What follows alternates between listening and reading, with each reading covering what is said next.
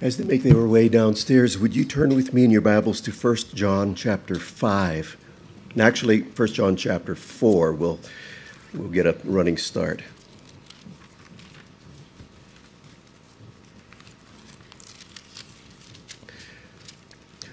I wanted to invite you this evening to join us at 6 o'clock for just a brief time of prayer with one another.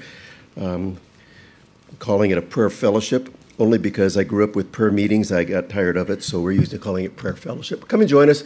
Pretty simple time together. We're just going to pray. Nothing fancy. We're not going to have the fog and the lights out. We're just going to pray, and we're going to trust that the Lord's going to hear our prayers. So plan on joining us this evening, 6 o'clock. Say, Curtis, I threw something on that projection. Just for a quick review, we've been looking through these chapters, these closing chapters of 1 John, and then we're going to be moving to the 5th chapter this morning.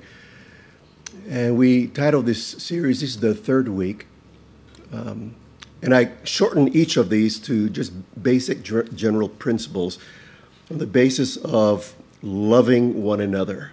And these are the principles that we have. And this is all we have is just a review, and then you have to just listen. You can't read as well. But we love one another because of who we are. Remember, John writes in verses 7 and 8 that we are born of God. As a result of that, we love one another. We love one another because of how God loves us. That God manifested his love among us and that he sent his Son to be the propitiation for our sins.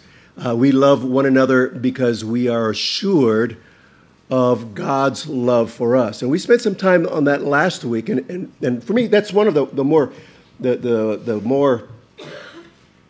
for me personally, it's such a rich principle in that not only am I assured of God's love toward me and that he demonstrated his love, that while I was yet a sinner, Christ died for me, that I can read about it, I can see it, I can acknowledge it, but by God's Spirit, that same Spirit that is referred to as the Spirit of adoption, Paul speaks about in Romans chapter 8, the Spirit of adoption bears witness with our hearts that we are children of God.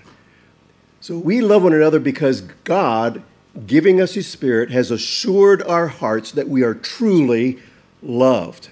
It's not just an outward example, not just an outward affirmation, but an inward conviction of the Spirit that we are loved of God. And that then invokes our love toward another. This relationship vertically will always affect the relationship horizontally, and always in that order. We love one another because our future hope. And I like this, and I want to just read those verses beginning in verse number 17, and then we'll move into our final point. But verse number 17 says, "By this is love perfected with us, so that we may have confidence in the day of judgment. Because as he is, so also are we in this world." One of the ways of looking at that statement is because as he is, so are we in this world. It would be in seeing as Christ is loved by the Father, so are we in the world. In other words, our union with Christ is what establishes our love relationship with the Father. He loves us because he has united us with his Son. Our right standing before God, the Father, is because we have been united with his Son, Jesus Christ. Everything about the Christian life is focused and centered upon and founded upon our union with Christ. We love one another because we have overcome the world. Forget that last italics. What relation does the Christian have with the law? We'll get to that in just a minute. But we love one another because we have overcome the world. We've not talked about that yet. That's what we'll talk about this morning. What I'd like to do is I'd like to read the passage of Scripture beginning back in chapter number 4 and beginning in verse number 19, and then we will read to verse number 5 of chapter 5, and then we'll pray together, asking the Lord's help. Verse number 19, 1 John chapter 4, we love because he first loved us. Now, if anyone says that I love God and yet hates his brother, he is a liar. For he who does not love his brother whom he has seen cannot love God whom he has not seen. And this is the commandment we have from him. Whoever loves God must also love his brother.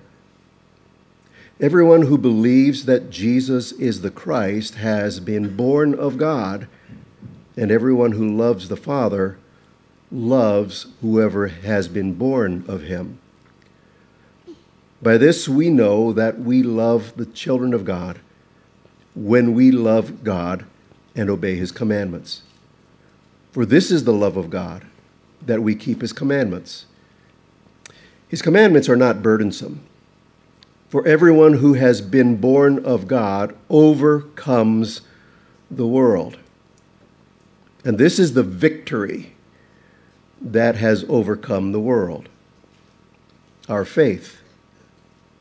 And who is it that overcomes the world? Except for the one who believes that Jesus is the Son of God. Let's go to the Lord and ask for his help as we, by the aid of his Spirit, unwrap this passage of Scripture. Father, we are thankful for the body of Christ. We're thankful for the opportunity to gather together as a corporate body, as saints, as children who are born of God. As we assemble together, even as we look into your word, we pray that you would use your word to address the hearts that are present today, the lives of the folks that are here today. And I pray that you would accomplish your purpose in each of our hearts, each of our lives, to transform us into the likeness of your Son. Father, teach us to love one another, to truly, genuinely love one another with a godly love. Teach us to love one another in such a way that the world would look and say, oh my, how they love one another. Truly, they are the disciples of Jesus Christ. Help us, Lord, as we look into this text.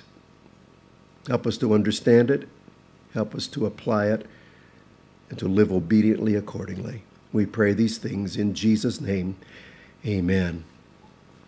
One of the joys that you bring to my heart is being able to see the Lord's hand upon your lives and to see the things that he's doing in you personally, seeing the things that you're doing in you corporately, in particularly as we study through this portion of the gospel of the letter of 1 John, as John has emphasized the loving of one another, the saints to one another, which I just remind you, this letter, the Bible is written, and especially in this part, it is written specifically to those who know Jesus Christ as their personal Savior. So it is meant for those who have come to faith in the Lord Jesus Christ. But the joy of my heart is to see God's faithfulness in working in the lives and the hearts of his people. Man, I'm very grateful and thankful that he continues to work in my heart, and he brings about the changes and the detours of my life that is so necessary. But to see it taking place in your life has been so rich. And even in this last week, it has been such an encouragement to see you faithfully loving one another. I've had opportunity to watch that in action and to see it practiced among you. And I am so very, very grateful beyond measure for the sacrifice that you make for one another. You are a blessing to my heart. As a fellow sheep speaking to sheep, I'm telling you, I was going to say bah, but I'm telling you, Praise be to God, and we are thankful for his faithfulness toward his people in applying his word to our lives. When we come to verse number 19 of chapter 4, John is continuing in this principle of those who are born of God love one another. And this section here speaks about the saints being overcomers. We have overcome the world. And he gets to that by moving along with some general ideas or general principles that are logical principles in reason and thought that helps us to understand, I think it helps us to understand all that takes place in the inner workings of God's Spirit in the heart of his people. He is ever working in our lives. And I'm so very thankful that God didn't just save us, bring us to salvation and say, okay, there, now have at it. I'll see you when I return, or I'll see you when you die. But God is faithful to continue his life work, his grace work, his cross work in each one of us in a process that we call sanctification, that he is building us up, he is teaching us, he is pruning us, he is chastening us, he is working actively in our lives. And the Apostle Paul tells us that we know that all things work together for good to those who love God, to those who are the called according to his purpose. But then he moves on. It's in Romans 8:28. Verse number 29 says that his purpose is that we would be conformed to the image of his Son. And so the idea there is very, very clear for us to understand, in that God is constantly working and molding us to look just like Jesus. That's the Christian life. It is Christ in us, this hope that we have of glory. God working. And sometimes that molding and that shaping requires a hammer and a chisel. And sometimes it hurts. Sometimes our greatest growth comes through the darkest and the hardest times in life. But that is God's faithfulness toward us. That is God's goodness toward us. And for that we give him thanks. And so there is always, God is ever working within our hearts and within our lives. And I think in this passage of Scripture, he reveals to us what God has done and what he continues to do. In verses 19 through the end of the chapter, John's statement is very clear and is very reasonable in his reasoning. The inability or the unwillingness to love your brother who is flesh and blood right before you. If there is an inability to truly love your brother in Christ, it exposes perhaps a counterfeit nature of your professed love for God. Now, I do find it interesting that throughout this entire text, John does not spell out specifically what it looks like to love one another. The closest he gets is he points us to Jesus. He doesn't say, well, if you really love one another, well, then you will always have them in your home and you will exercise hospitality. Now, Paul talks about that, but John doesn't. He doesn't spell these things out. If you really love one another, you will always hug one another. If you really loved one another, you will greet one another with a holy kiss. If you really love one another, then you would shake hands with a hearty way. If you really love one another, then you would say lovey things to one another. If you really love one another, you would express it by saying, I love you. No, he doesn't have to spell any of those things out. He simply says, love one another. Here's the example. It's Jesus. God expressed his love by sending forth Jesus. And you can draw from that what the principles of what it means to love one another. You can kind of shut that off now, if you'd like, and even if you don't. But he says, here's the basic of what loving one another looks like. Look to Jesus, and I'm thankful for that. There's not a checklist, because we can check off the list of what it means to love one another, and we can feel good about ourselves, but not really love one another. We just checked off the list, right? So So these things that he says here is very clear in that if we're going to truly profess, if we are going to profess our love for God, then it will be expressed in how we love one another. He is bold in that he calls such a one a liar. Especially because he earlier wrote in chapter 2 that who is a liar but he who denies that Jesus is the Christ. This is the Antichrist, he who denies the Father and the Son. So John's argument here is that true love for God is a result of being born again. It's because of who you are. And outside of regeneration, that's another word for being born again. Outside of regeneration, you not only cannot love God, but also you will not love God. Not only are you incapable of loving God, you are unwilling to love God. Because loving God, and we understand, and we believe the Bible is very clear that when a man is born, he is born in sin. And that our sin, our sinful condition that is a part of, is who we are, it is hostile toward God. We are at enmity against God, and we hate God. That is who we are by nature before Jesus Christ. So a man who is in the flesh, who is outside of Christ, is not only incapable of truly loving God, but he is unwilling to truly love God. There is no desire to love God. I mean, truly love God.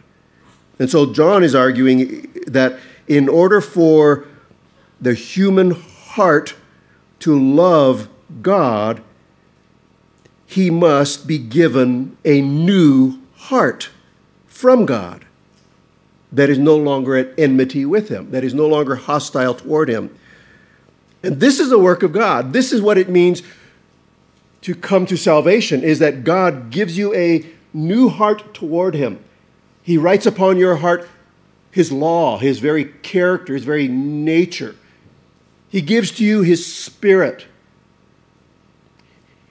You are able to call him your God, and he is not ashamed to call you his son. You enter into a new relationship, and you arrive at that point, and we're going to talk about it a little further, but just in case I lose you before then, and you don't know Jesus, you arrive at that point by faith, not by attending church and enduring me speaking, but you come to true salvation by faith in Jesus Christ and what he has done for your redemption. A new heart toward God is accompanied by a new heart toward one another. Again, it is always in that order. When we love God, truly, genuinely love God as one who is born of God, it will always translate in our love toward one another, especially toward those who are of the household of faith. So to love God whom you have not seen while hating your brother whom you have seen is incongruent to being born of God. Now, here's the kicker, I think, and John makes a transition here.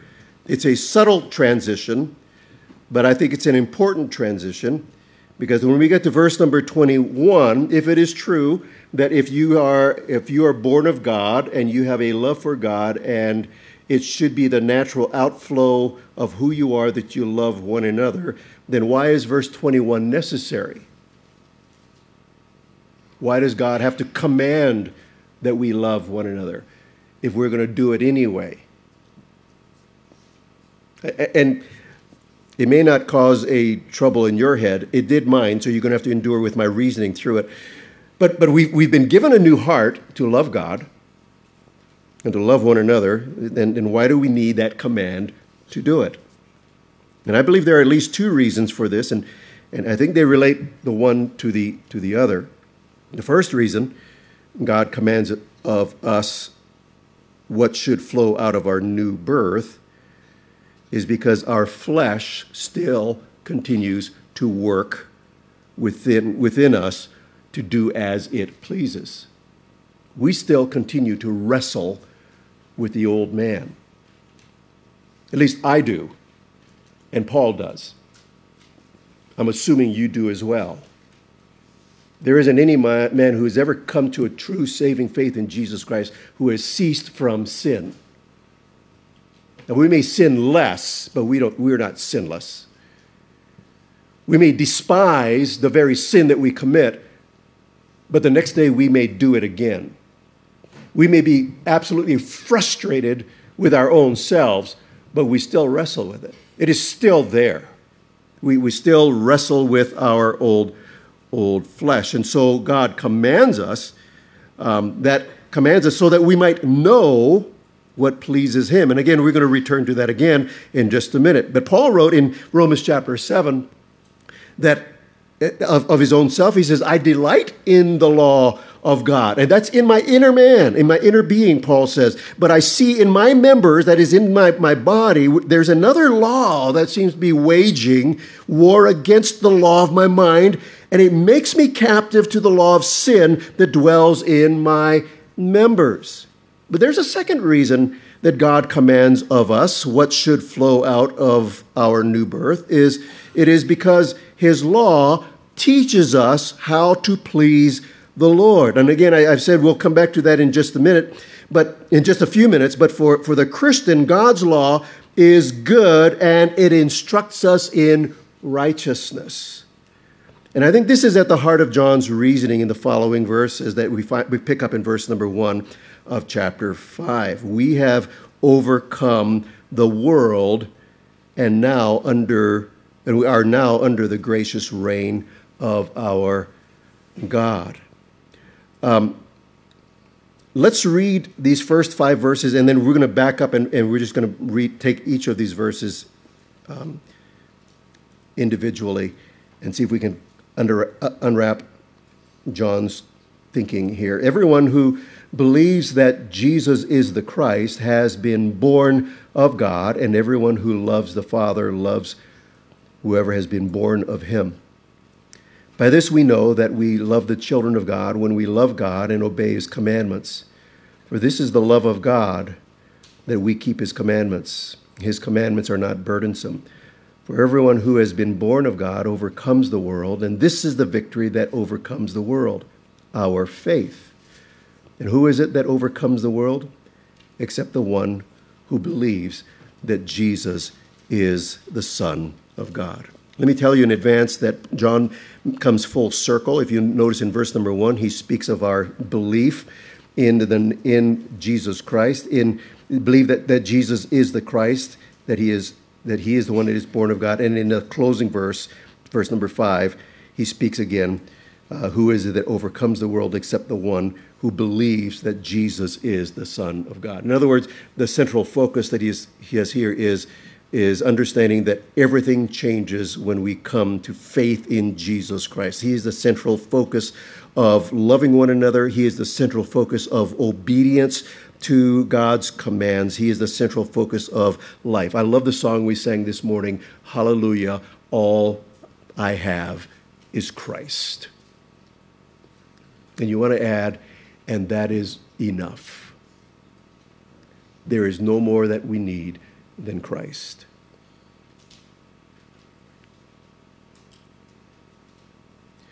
John makes at least 6 assertions here, and we're going to move rapidly through these, but he makes 6 assertions in these verses to make the point that we have overcome the world. So let's work through each of them to learn of our victory or our overcoming the world in Christ Jesus. In verse number 1, in rapid fire, John makes 3 of these 6 assertions.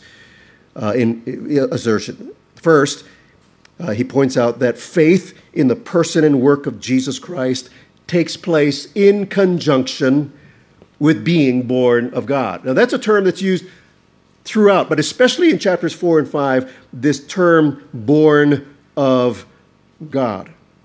But John is making clear here that faith in the person and work of Jesus Christ, that is, in the person that he is God in the flesh, that he is deity, he is God the Son, the person, and the work of Jesus Christ. He came into this world, took on flesh, lived righteously in all matter of life, and then offered a perfect sacrifice on our behalf. So we believe in the person and the work of Jesus Christ.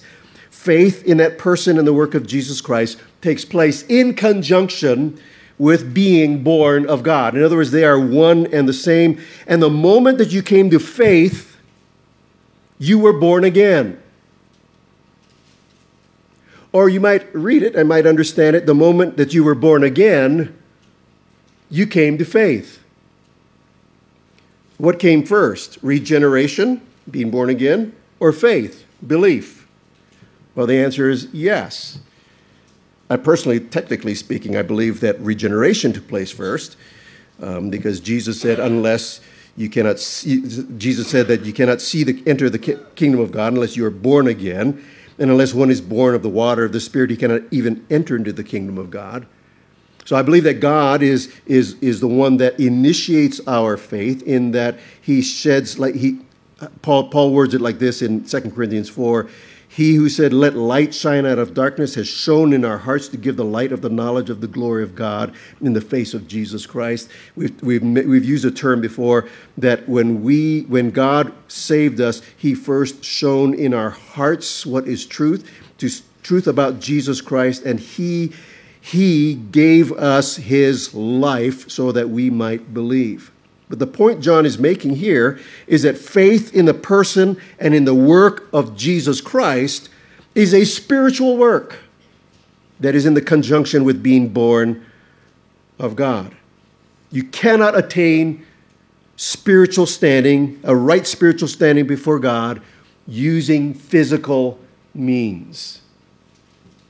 Right? So if you are here this morning and you are seeking, if the Lord is working in your heart, that there is something missing in your life, or that you need to be saved, or you need the assurance of heaven, let me assure you that the Word of God teaches you that you cannot attain a right spiritual standing before God by what you do in your physical body. You cannot clean your life up enough to deserve God's salvation. You cannot attend church enough to attain salvation.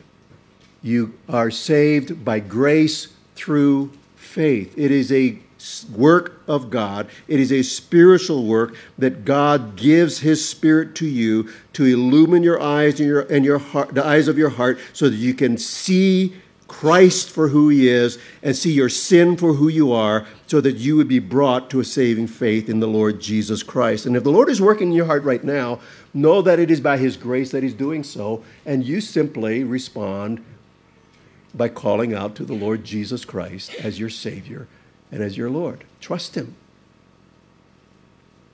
And John is expressing this, that this is a spiritual work. It is a gift of God, and you did not get here. If you know Jesus as your Savior, you did not get there on your own. In fact, the 18th century pastor and theologian Jonathan Edwards is credited to saying, you contribute nothing to your salvation except the sin that made it necessary.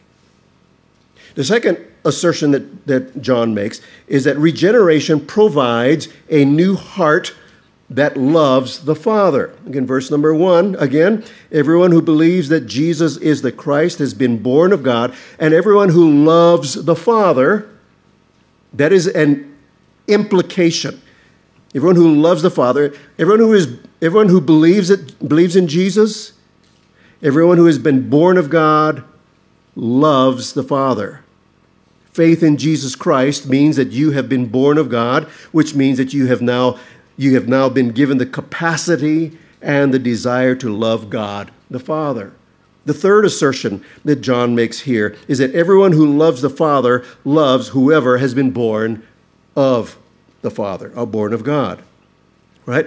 Everyone who loves the Father loves whoever has been born of him. So John's flow of thought is predictable here, but it's very important. Faith in Jesus Christ indicates a new birth, which brings a genuine love for the Father, which then leads to genuine love for all others who too have been born of him. We are fellow heirs with one another. We are fellow heirs with Christ.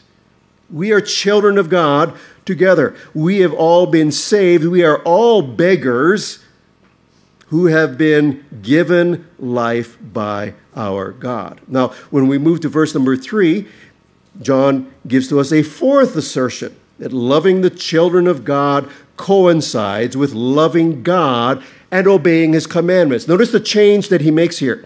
And I ask that you stay with me in thinking through this. I don't want it to be muddied in what he's trying to get across. But in verse number 3, he says, "This is the love of God, that we keep his commandments, and his commandments are not burdensome." Now, I said when we were in chapter 4, and even up till now, that the entire mood in which John was writing this passage of Scripture was not in an imperative mood. It was not in command mode. John was not saying, you better love one another. It's actually been in what is called a subjunctive mood, which means it's an invitation. It is a suggestion. You are born of God, so this is how you ought to behave.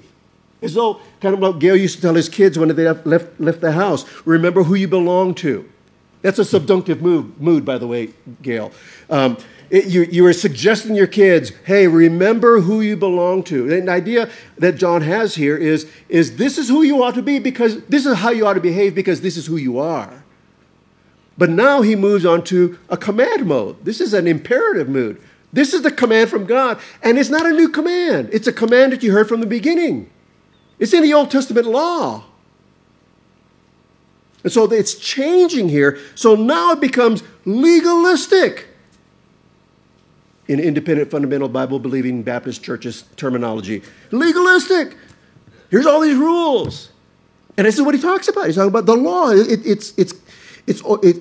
is loving the children of God coincides with loving God and obeying his commandments.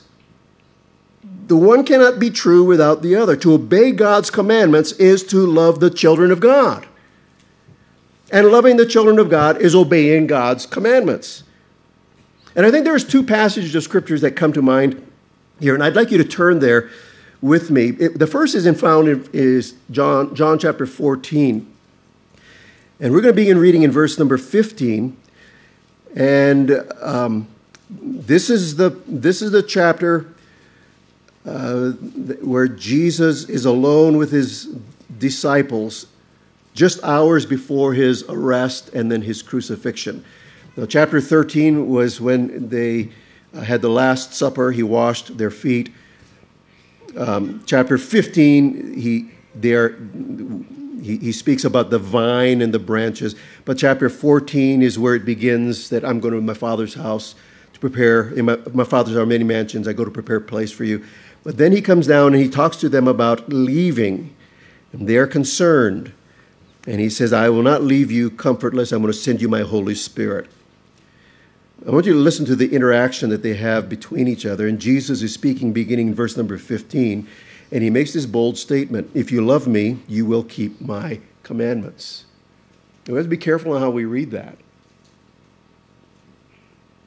I believe that he is to be read that as an outflow of your love for God, you will keep his commandments. It's not a line in the sand that says you better keep my commandments, otherwise you don't love me. It's not like the Barbra Streisand song, you don't send me flowers anymore or whatever. Here's my proof, you love me by sending me flowers. It's not that idea. The idea is that a genuine heart change brings about obedience, loving obedience. There's a change in our understanding of God's commands. So he says, if you love me, you will keep my commandments. Verse number 16, I will ask the Father, and he will give you another helper to be with you forever. even the Spirit of truth, whom the world cannot receive because it neither sees him nor knows him. You know him. Now, John, who wrote the letter that we're studying, he uses the same terminology. And he's speaking of the Spirit of truth that has been given to us by the Father and by the Son. Verse 17, even the Spirit of truth whom the world cannot receive because it neither sees him nor knows him. You know him, for he dwells with you and will be with you. I will not leave you as orphans. I will come to you. Yet a little while, and the world will see me no more, but you will see me. Because I live, you also will live. In that day you will know that I am in my Father, and you in me, and I in you. Verse 21, again, he says, whoever has my commandments and keeps them, he it is who loves me. And he who loves me will be loved of my Father, and I will love him and manifest myself to him. Judas, not Iscariot, said to him, Lord, how is it that you will manifest yourself to us and not to the world? And Jesus answered him again, verse 23, if anyone loves me, he will keep my word, and my Father will love him, and we will come to him and make our home with him. I don't know if you noticed that, but I would call your attention to the fact that he's just spoke of the Godhead, the Father, the Son, and the Spirit will come and make their abode within us. How astounding is that? God has chosen to come into this world and to make his abode in this jar of clay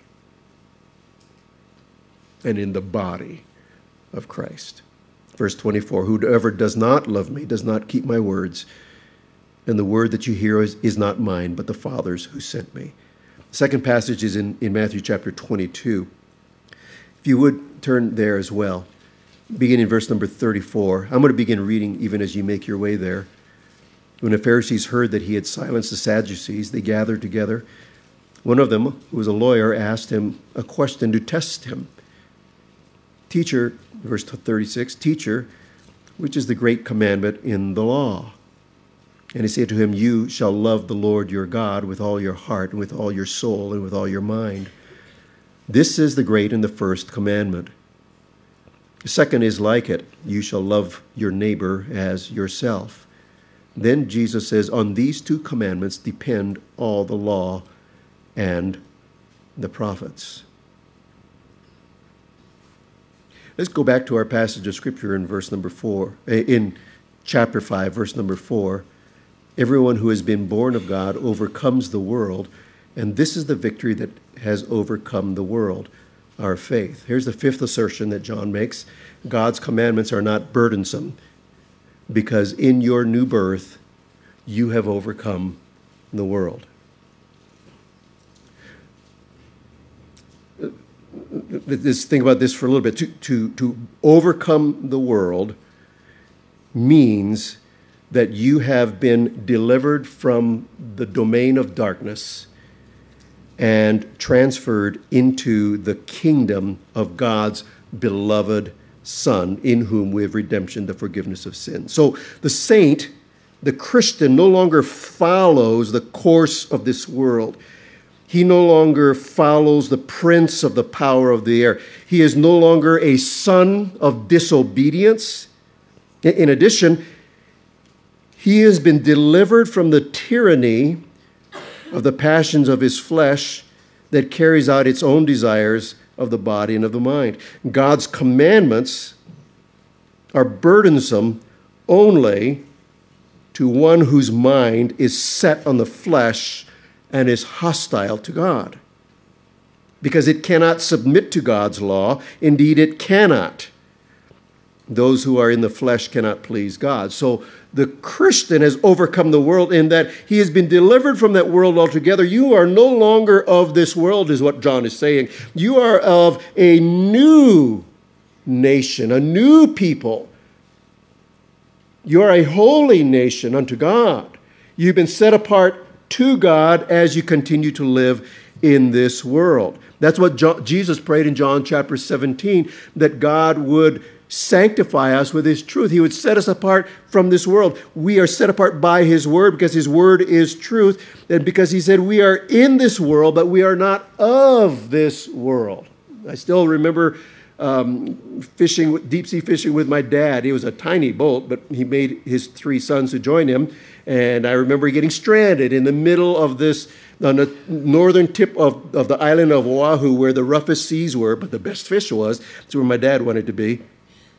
And our engine died out, literally got flooded out by the ocean waves, literally got shorted out. And we sat there for several hours. And we were fine, as long as the boat was in the water. But when the water was coming up above us and ending up inside the boat, we knew we needed to call for help. That's how long it took for my dad to get to call for help. Actually, we all got seasick, and he was fine, but as soon as he got sick, he called for help. But that's the idea of where we are as Christians. John is teaching us and telling us that we no longer are of this world. Therefore, because we have been transferred from the domain of darkness, under which we were under the authority and the rule of Satan and this present world system, we have been delivered from that bondage, and we have been placed into the kingdom of God's beloved Son.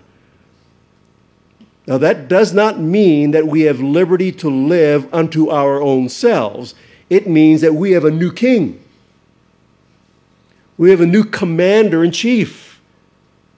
And he is a good king. He is a good commander-in-chief. And he is a wise one. And all that he does is for our good, ultimately for his glory. Therefore, God's commandments are not burdensome to the saint, because he has overcome the world, because he had been given a new heart that loves God. And because of this, the saint's relationship to the law entirely is changed. The believer's relationship to the law, to God's commandments, have changed entirely. And we see this law that is given to us, and we want to sometimes, as people who live in the age of grace, we want to throw out God's law, but we understand that the law has a purpose. In fact, the law reflects the very nature of our God. And in one of the uses of the law is that it's a mirror to reveal to us the perfect righteousness of God. And even more so, the mirror of God reveals even worse. It illumines our own sinfulness. That's what the law does. Even in the Old Testament, when God gave his law to the people of God, it was not to bring salvation. It was to bring them to understand that they needed a salvation. And that's what the law does for us. You look at that holy law of God, you look at the righteousness of Christ, and you come to recognize your desperate need for a Savior. That law condemns. That law kills. That's its purpose. Not to crush you down, but to drive you to Christ. That's what brings salvation. If you don't see yourself as lost, then you don't see yourself in need of a Savior. If you don't see the reality of who you are, then you are not driven to what God has provided as a remedy. The second purpose of the law is that it restrains evil. Right? It cannot change human hearts. Right? We appreciate legislation of the law. I'm thankful, for the most part, for laws. Maybe not necessarily speed limit laws, but we like laws. That's what keeps people out of our homes, out of our cars. The fear of the law. The law of God is a restraint, some sort of a restraint on evil. But the third purpose of the law is to reveal what is pleasing to God. It is a picture. It is a picture of who God is. And as born-again children of God, the law enlightens us as to what is pleasing to our Father. It is He that we seek to serve. It is He that we seek to please. The Christian delights in the law of God Himself. Jesus said, if you love me, you will keep my commandments. This is the highest function of the law, is to serve as an instrument for the people of God to give him honor and glory. That by one writer I read said, by studying and meditating on the law of God. And let me just add this. We're not just talking about the first 5 books of the Bible. We're talking about the Word of God, the revealed Word of God. The study and meditating on the Word of God, when we study that, we attend the school of righteousness. It teaches us what pleases the Lord. Now, our redemption is from the curse of God's law, but it's not from our duty to the law. And here is the law, that we love one another. Last one, 6th assertion, verse number 5. Who is it that overcomes the world except the one who believes that Jesus is the Son of God? The 6th assertion is that the victory that comes or it overcomes the world is our faith. Our faith in what?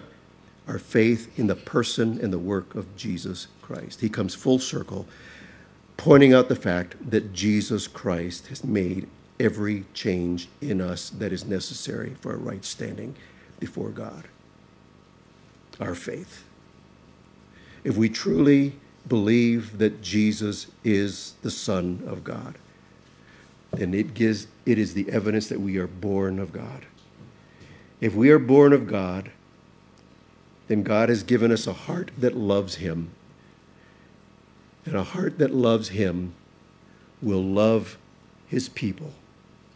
And a heart that loves him will love his law and will love his word. Oh, may that be a reality in your life, that you love one another and that you love one another well by the grace of God. Serve one another.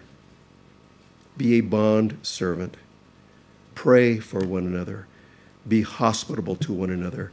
Love the word of God. The psalmist writes, the law of the Lord is perfect, reviving the soul. The testimony of the Lord is sure, making wise the simple. The precepts of the Lord are right, rejoicing the heart. The commandment of the Lord is pure, enlightening the eyes. The fear of the Lord is clean, enduring forever. The rules of the Lord are true and righteous altogether. Oh, how I love thy law. Thank you, Father, for your word, your revealed word, your law.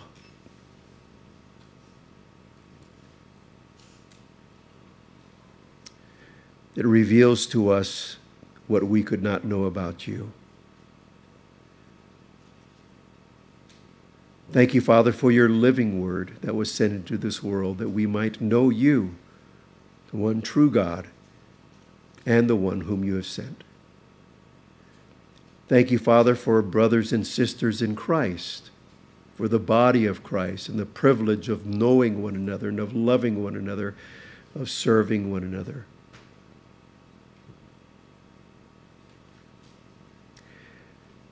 As we dismiss now, Lord, we pray that even in our conversation as we walk out this building or as we hang around here, that our conversation and our communication with one another will be such that it would provoke one another to love and to good works as we love well. In Jesus' name, amen.